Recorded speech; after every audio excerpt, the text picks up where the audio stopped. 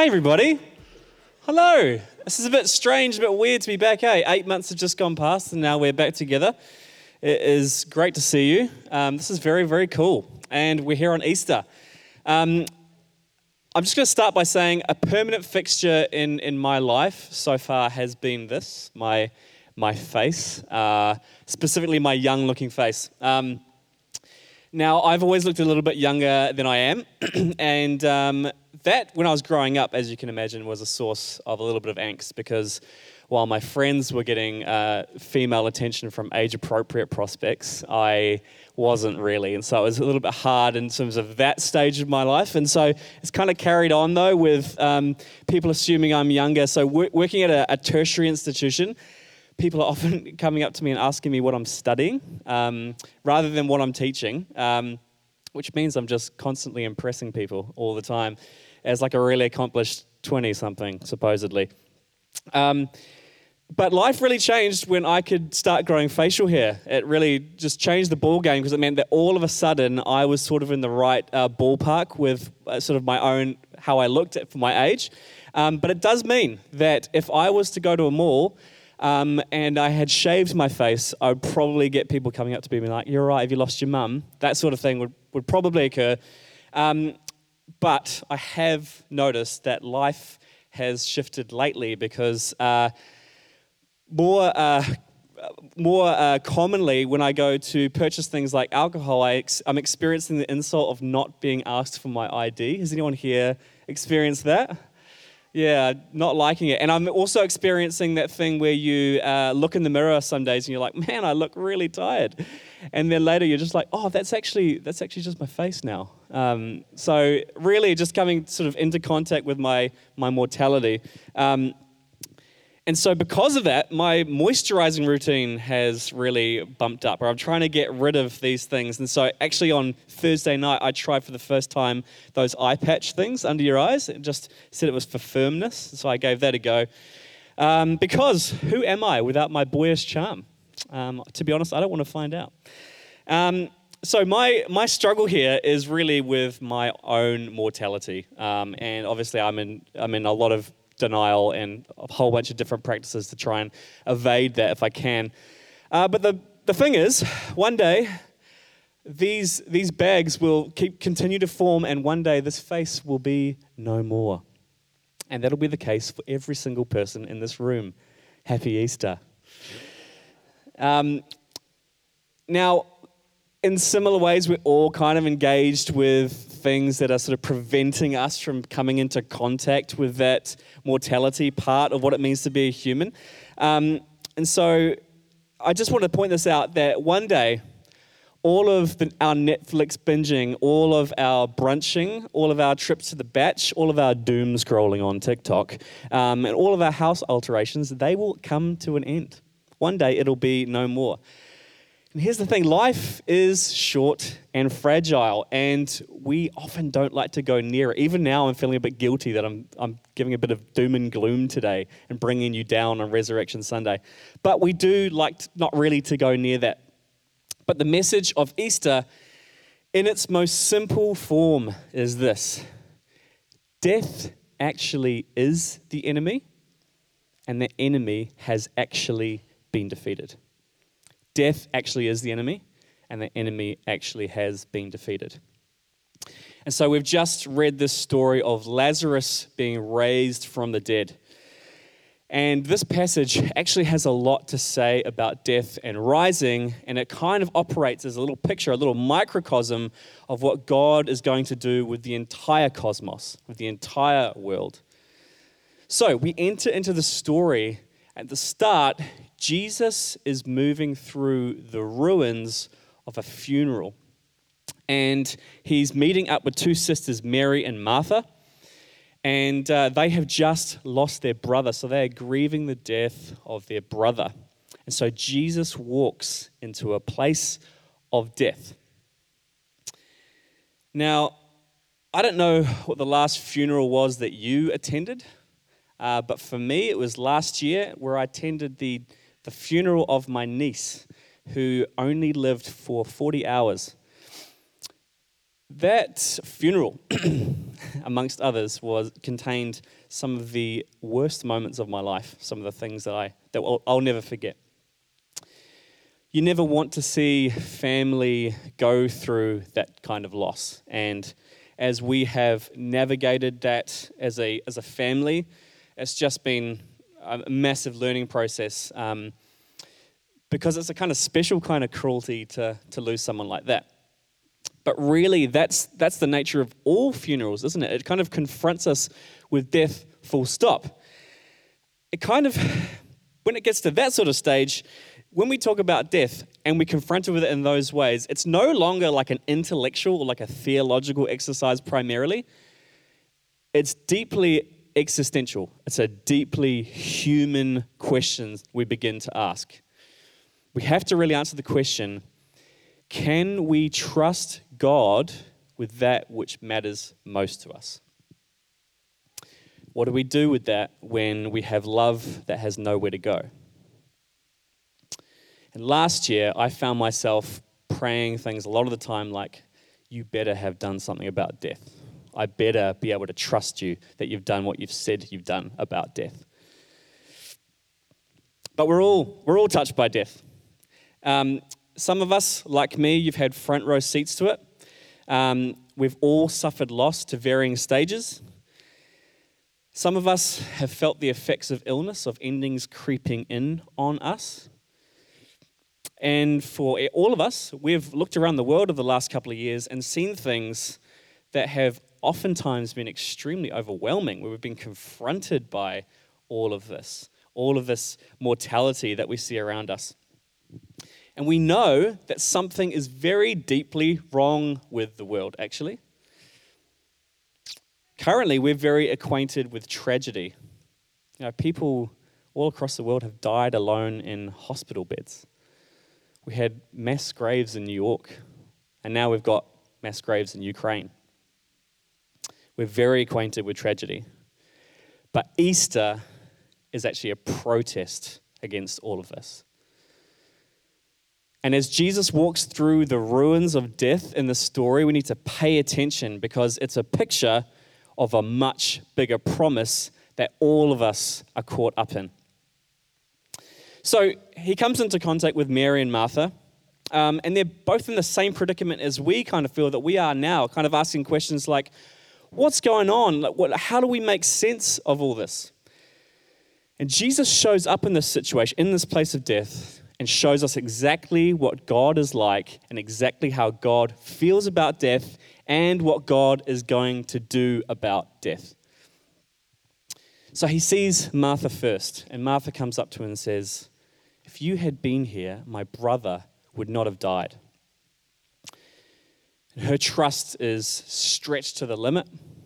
Her faith is kind of like this messy conglomeration of doubt and confusion in the absence of what looks like God's action. And she's trying to reconcile her faith to the sense that God's actually kind of let her down. And so Jesus looks at her and tells her the truth, saying that I'm actually the resurrection and the life, and your brother will rise again. And she's kind of like, yeah, I know the intellectual things I need to agree with. I know the theological ideas that everyone will rise again on the last day. And she's trying to still intellectually reconcile that with her experience and hold on tight to those things. But that's not where the story ends. He doesn't just say, this is what's going to happen, believe the right stuff. The next person he talks to is Mary, the second sister. And through a face full of tears, she looks at him and says the same thing. If you had been here, my brother would not have died. And again, this is grief and faith pressed together. But what happens next, I think, is one of the most moving pictures in the entirety of Scripture, where again, Jesus is showing us exactly what God is like, how he feels about human pain, what he's going to do about it. It's a microcosm of what his love will do with the entire universe eventually. So in this passage, it says that when he saw her weeping and everybody else around weeping about this death, that he was deeply moved in his spirit and greatly troubled. And like a lot of things, this English translation is very suburban and palatable, just to not offend our sensibilities. But other translations of deeply moved kind of sound a little bit more like indignant, or he was furious. Some translations say Jesus became enraged or bellowed with anger. So Jesus was furious at it. So he was raging and he was angry, but he wasn't angry at the mourners or anyone else there. He was furious at death.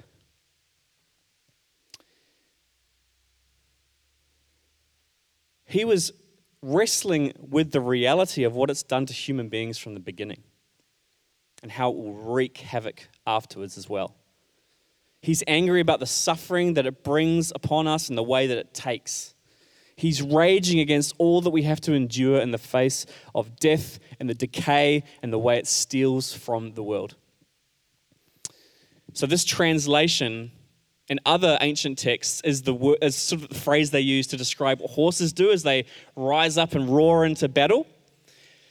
So what's happening is Jesus is looking at death and the way that it takes from us constantly and just goes, ah! Feel the rage of God towards all that erodes and wounds us and destroys us. So Jesus didn't just address their pain with truth, but with tears. Jesus wept with them. This is not a theology of victory. It's not a faith that kind of skirts over our pain. It doesn't minimize what we go through. Jesus rages and weeps. He's the source of life. He's the resurrection and the life. But he's raging and crying next to us. He's not explaining or moralizing, but he's experiencing. And so what Jesus does isn't just the ministry of truth, but it's the ministry of tears. But also, it's not just the ministry of tears, it's the ministry of truth, because he doesn't just weep with us and show us how he feels about it. He then goes on to show what's going to happen with death. And him raising Lazarus from the dead is a prelude to what's going to happen with us and the rest of creation. And here's the message that we can cling on to as we look at this empty tomb and the empty tomb of the God-man it points to. All the suffering and loss we've encountered, one day Jesus will make it seem like a bad dream. All of the suffering and loss we've encountered, one day Jesus will make it seem like a bad dream. And that might sound like religious wishful thinking.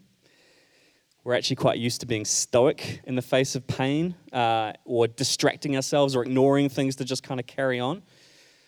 At other times, we actually can let grief overwhelm us and define us. Sometimes we identify with the stuff we've lost or get an identity from it. I know I have. Sometimes we feel like the only response we really have is one of apathy or escapism. But in this story, we see none of this. This isn't a denial of pain, but it's to say that pain and death does not have the last word. Death is the great leveler. We work and we build careers and we have children and we grow relationships and we love hard and we get hurt and we grieve and we love again and we design and we make food and we teach children and we get educated ourselves and we live our lives, and they are packed with meaning and hope and all the things that make life worth living. Life cannot be captured in language, and the human beings all around you right now are so sacred and valuable that to really think it through is actually too overwhelming to be able to hold it in our heads the whole time. We are each other's greatest gift, and life is full of meaning. But one day, it'll all be over. Eventually, death takes everything from us, and you won't be able to hold your loved ones forever. So love eventually means grief, as this enemy, death, seems to have the final word. And so we cry and we rage against death because sometimes it just doesn't seem to let up. And yet in the face of loss, we all still sense deep down that all of this means something. That loving is still worth it. And hope is somehow not irrational. That something lasts. And that our continued love for those that have moved on isn't actually in vain. We carry on because we human beings sense that there is something more than all these endings. And the great news of Easter Sunday is that, yes, this rumor is true. Death has been swallowed up in victory. This great enemy has been dealt with. We're not coming to church to be improved. We're here to be reoriented to this reality. Death has an expiry date. And so Christians are people of hope, because the resurrection isn't just this ancient story where there's a happy ending for Jesus because he deserved it because he was a real nice guy. It's actually the single biggest event in space-time history, and it changes everything. This is why Paul in his letter to the Thessalonians can say, we do not grieve as those who have no hope.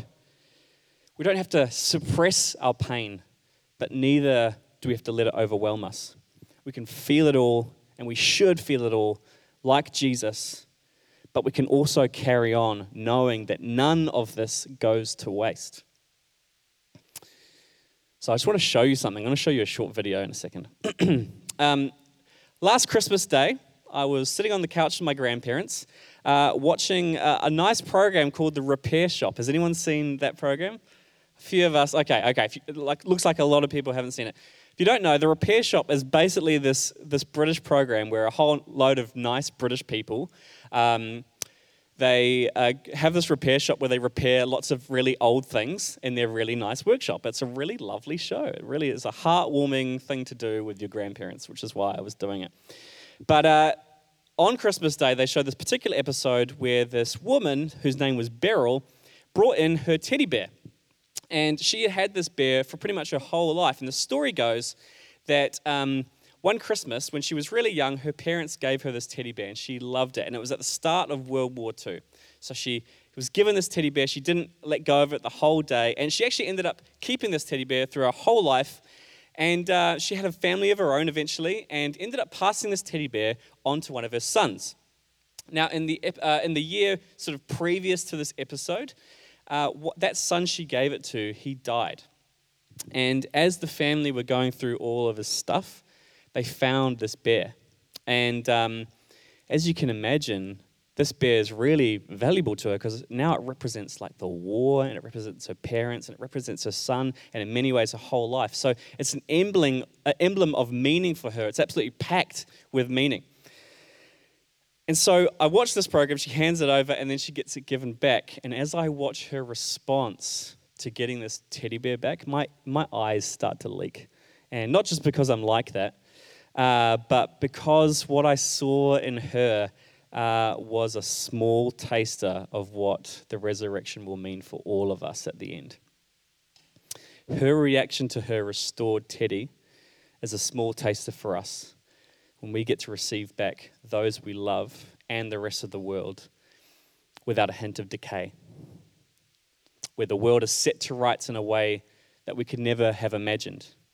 So I invite you, along with me, to see your response in Beryl's reaction to getting her teddy bear back.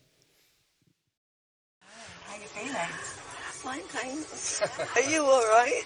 Yeah, we're actually very excited. I am. Are you ready? Are you ready? Sure? Yeah.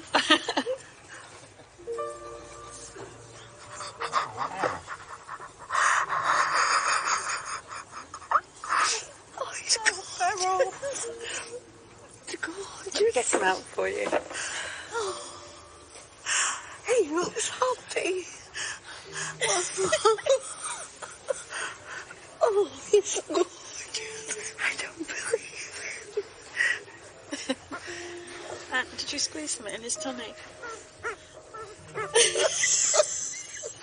Oh, can I cut the lips?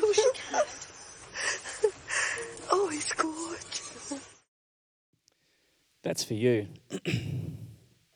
Standing at the end of things saying, I don't believe it. He looks happy. She looks gorgeous. We see hints of this in the picture of Lazarus being received back by Mary and Martha. We get to receive people back. We see something being restored to its intended state, like the cosmos itself. And if we're to take the New Testament's word on this, this will be beyond like anything we've seen in reality so far, kind of like comparing the seed to the tree that it will one day become. And so Lazarus points to this final resurrection that we are celebrating today. The God-man walks out of the grave and has promised that he's our way out too. It means that right now, we're kind of in the midst of our own repair shop. The Spirit is bringing elements of newness now, and eternal things are beginning in us now. Our lives are the site of new creation now. And in a world of confusion and chaos, and quite frankly, a profound loss of hope, we can be a non-anxious presence in the midst of all of it, already living in the not yet of the future. So this is the hope that we are here this morning to proclaim to each other. He is risen indeed. Part of the ending has already happened. We've had a sneak peek at the finale of the story. One day, everything will be made right. No more pain, no more tears, no more suffering, no more death. We are people of this hope. Who gets the last say? It's not a diagnosis. It's not dictators. It's not death. But it's God's word in the flesh. Do we dare believe it? Do we dare throw our hopes and ourselves on him? Do we really have another choice? Maybe today you're in a crisis of hope. You might feel a little bit dead in the water, like the last 2 years have really emptied you of faith and hope. You might want to believe, but you've kind of run out of steam. Maybe you're in the midst of grief. I know some people in our community have lost people really recently. Maybe you're feeling the effects of endings in your life. Maybe you feel like you've got nothing but despair, like no matter what way you look at the future, it all just looks kind of bleak. Maybe you've seen the death of relationships or hopes and dreams that you thought were yours. Easter is a protest against all of that. That it's a declaration that God's love is actually bigger than death, and that the story's ending is a good one and death doesn't win, and that we are actually racing towards risenness.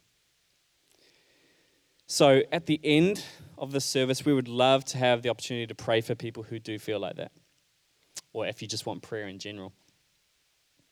We would like to pray that the Spirit would breathe this very living hope into all of us to animate the present.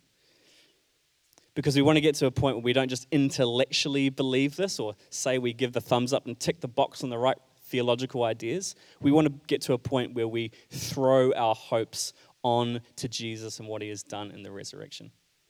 So let me just pray and then I'll invite you up. God, this is such a big claim that we are making. Let us not forget the alien nature of saying that death has an expiry date. And we want to thank you that you have made a way out, that nothing is wasted, that love endures, and that you have the final word. Let us be people of protest against death and decay now. May our hope speak to the world around us, and may this hope continue to be contagious.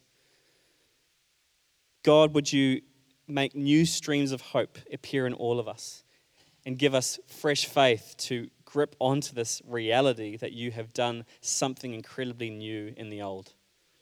Thank you for this hope. May we be truly Easter people, knowing that grief does not overwhelm us, Lord. Amen.